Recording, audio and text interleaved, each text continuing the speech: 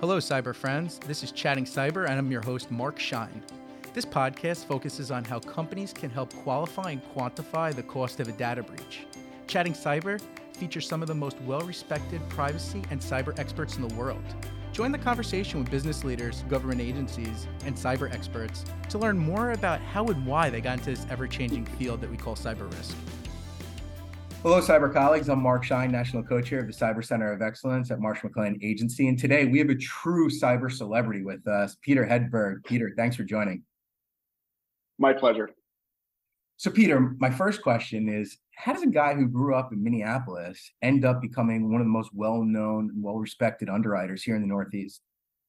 It's called being a dork. So when I was in college, one of my best friend's dads was the COO of Hayes Companies in Minneapolis. I sold to Brown & Brown years ago. But I got brought up as an intern, and I did what all insurance interns did, and it was mailroom duty and, spreadsheets and just all the stuff that nobody wanted to do, and that's fine. But one of the things that nobody wanted to do was build a extranet, which was a website that our clients could log in and pull down policies and information and stuff like that.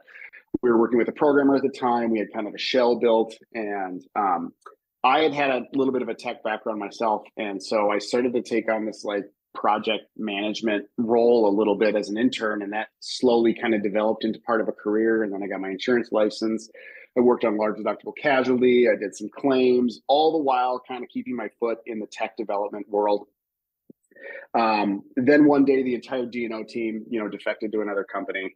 And they said, you have a license, you know how to work all of our systems, go make sure the D&O doesn't start on fire for a while while we staff up the rest of the team. And I did that. And I stayed at it because I was attached to revenue and I had this tech background. So when cyber slowly, this was like 2005 to 2008, when cyber slowly became sort of a more mainstream product offering, they just pointed to me and said, you're the cyber guy.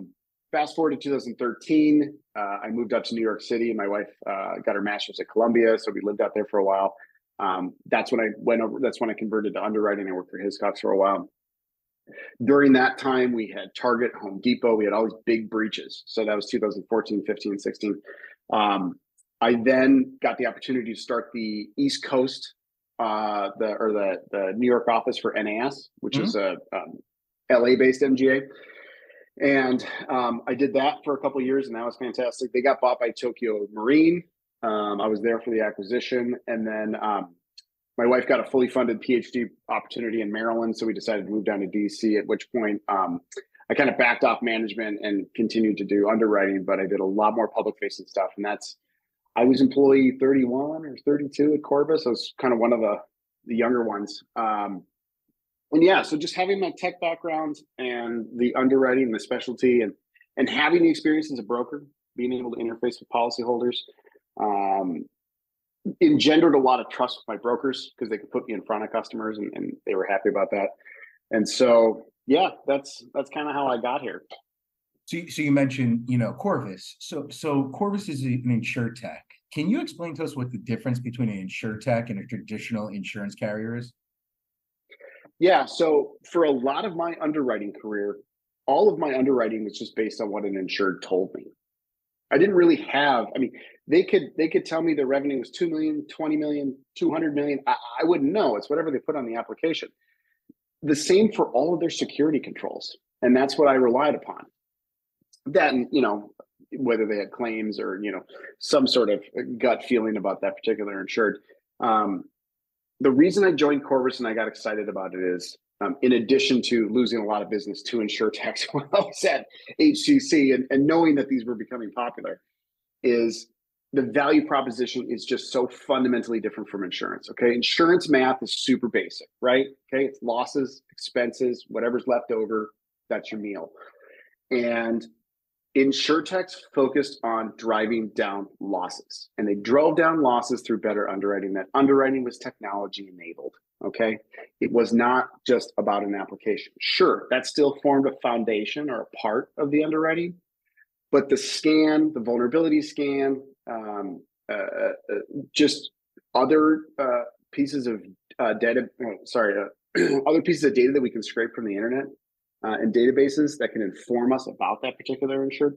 All of that comes together and creates an enormous value proposition that becomes part of this three-legged stool of underwriting, which is the application, the actual exposure, right, the type of business and the revenue, and then this technology element.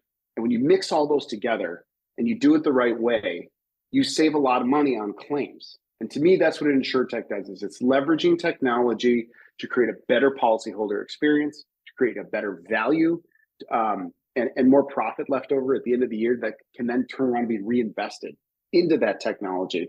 And you create this virtuous cycle.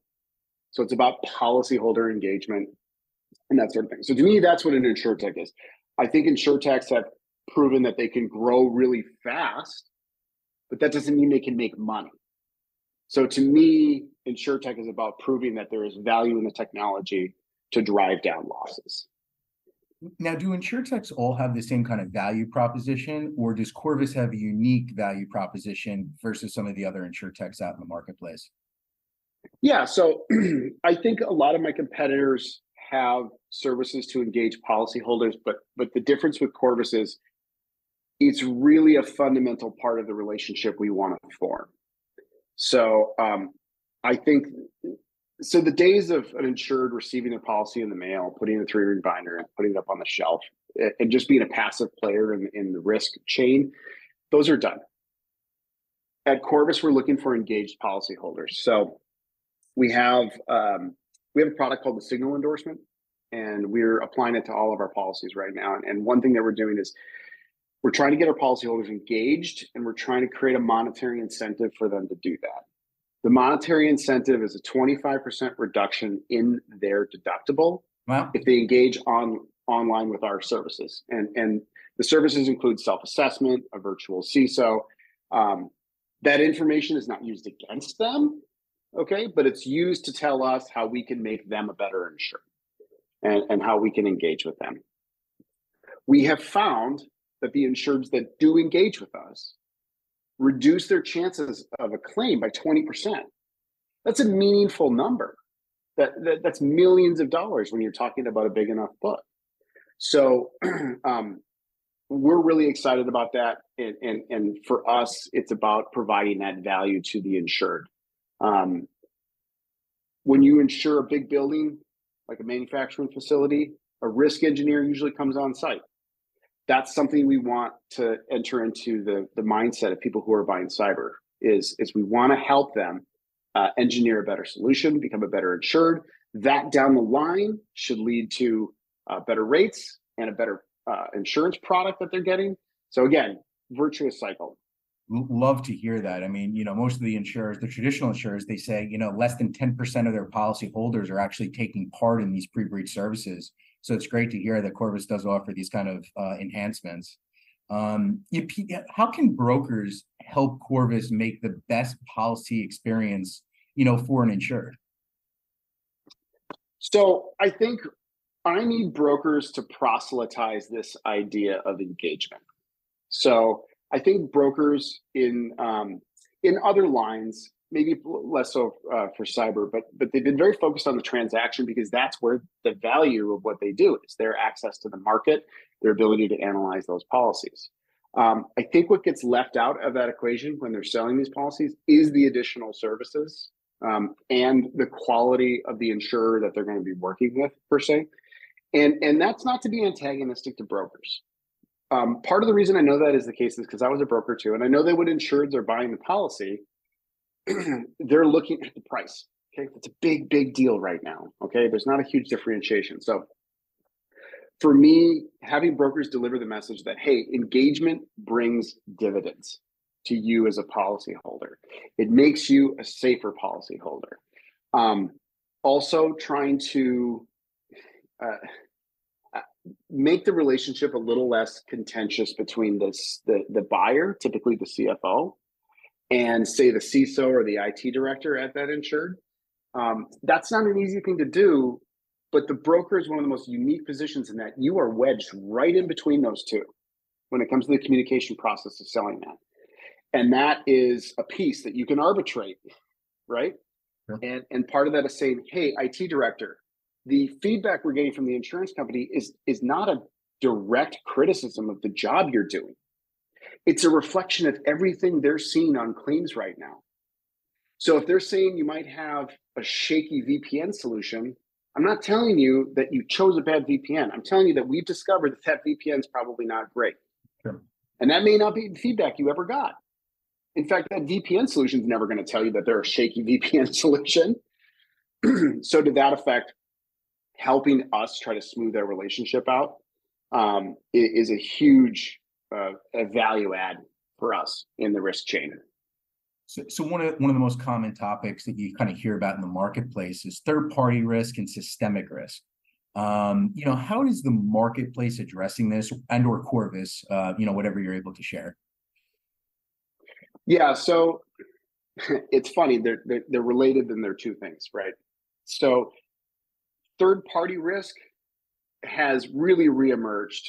It's really reared its ugly head as a new exposure that we've got to underwrite to. And actuarially, it's difficult.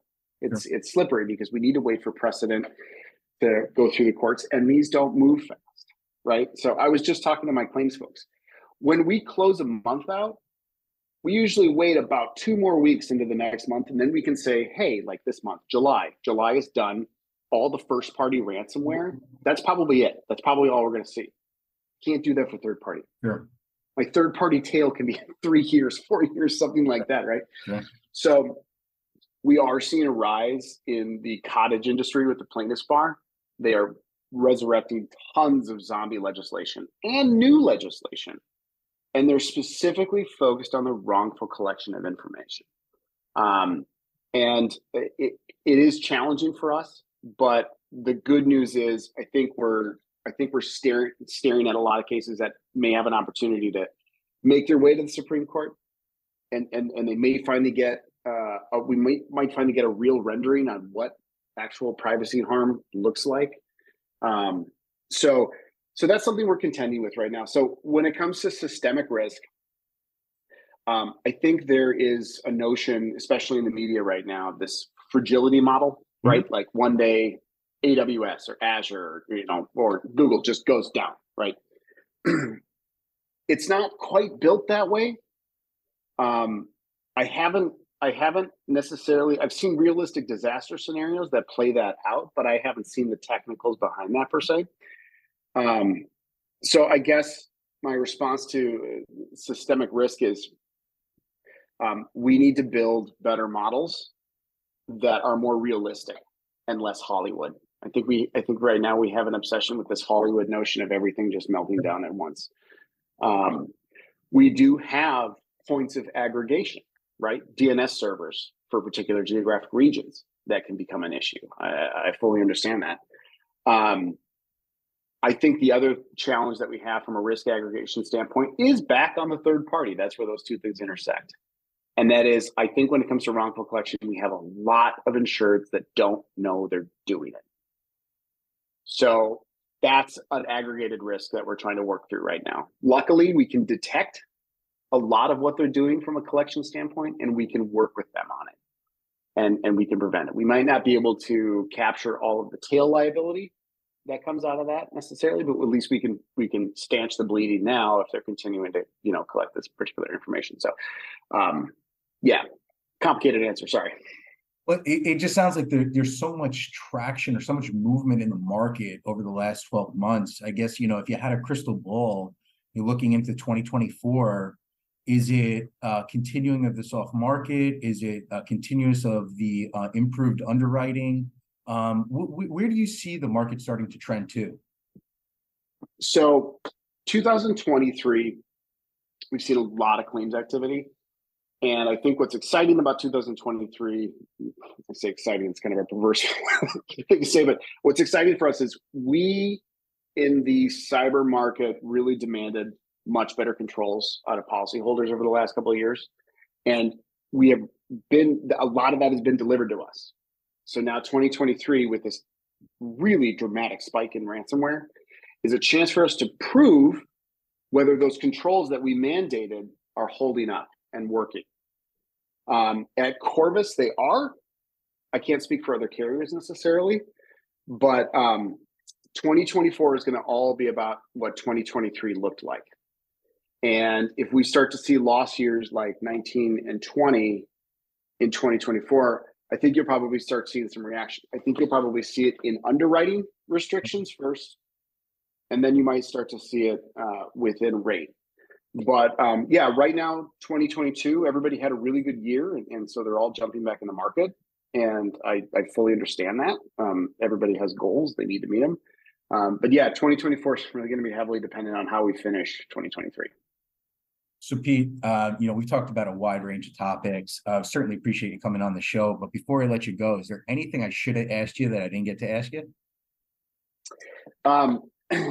No, other than I'm not going to cut my hair anytime soon, much to the chagrin of all my bosses. No, I'm really proud to work for Corvus. I think we've experienced a lot of different market conditions, and the feedback we're getting from policyholders right now is that we are creating an ecosystem and an environment that is improving the stance of our policyholders. And I'm really, really happy that as an insurtech, I can point to those numbers and I can point to that value now. It's not just about growing super fast, IPO or all this stuff. It's seriously about improving the policyholder experience and empowering you as the broker to be a better risk manager when it comes to cyber. So I'm happy to say that we're doing that right now, and we're going to continue to do it. Well, Pete, thanks for coming on the show and chatting cyber with us. My pleasure.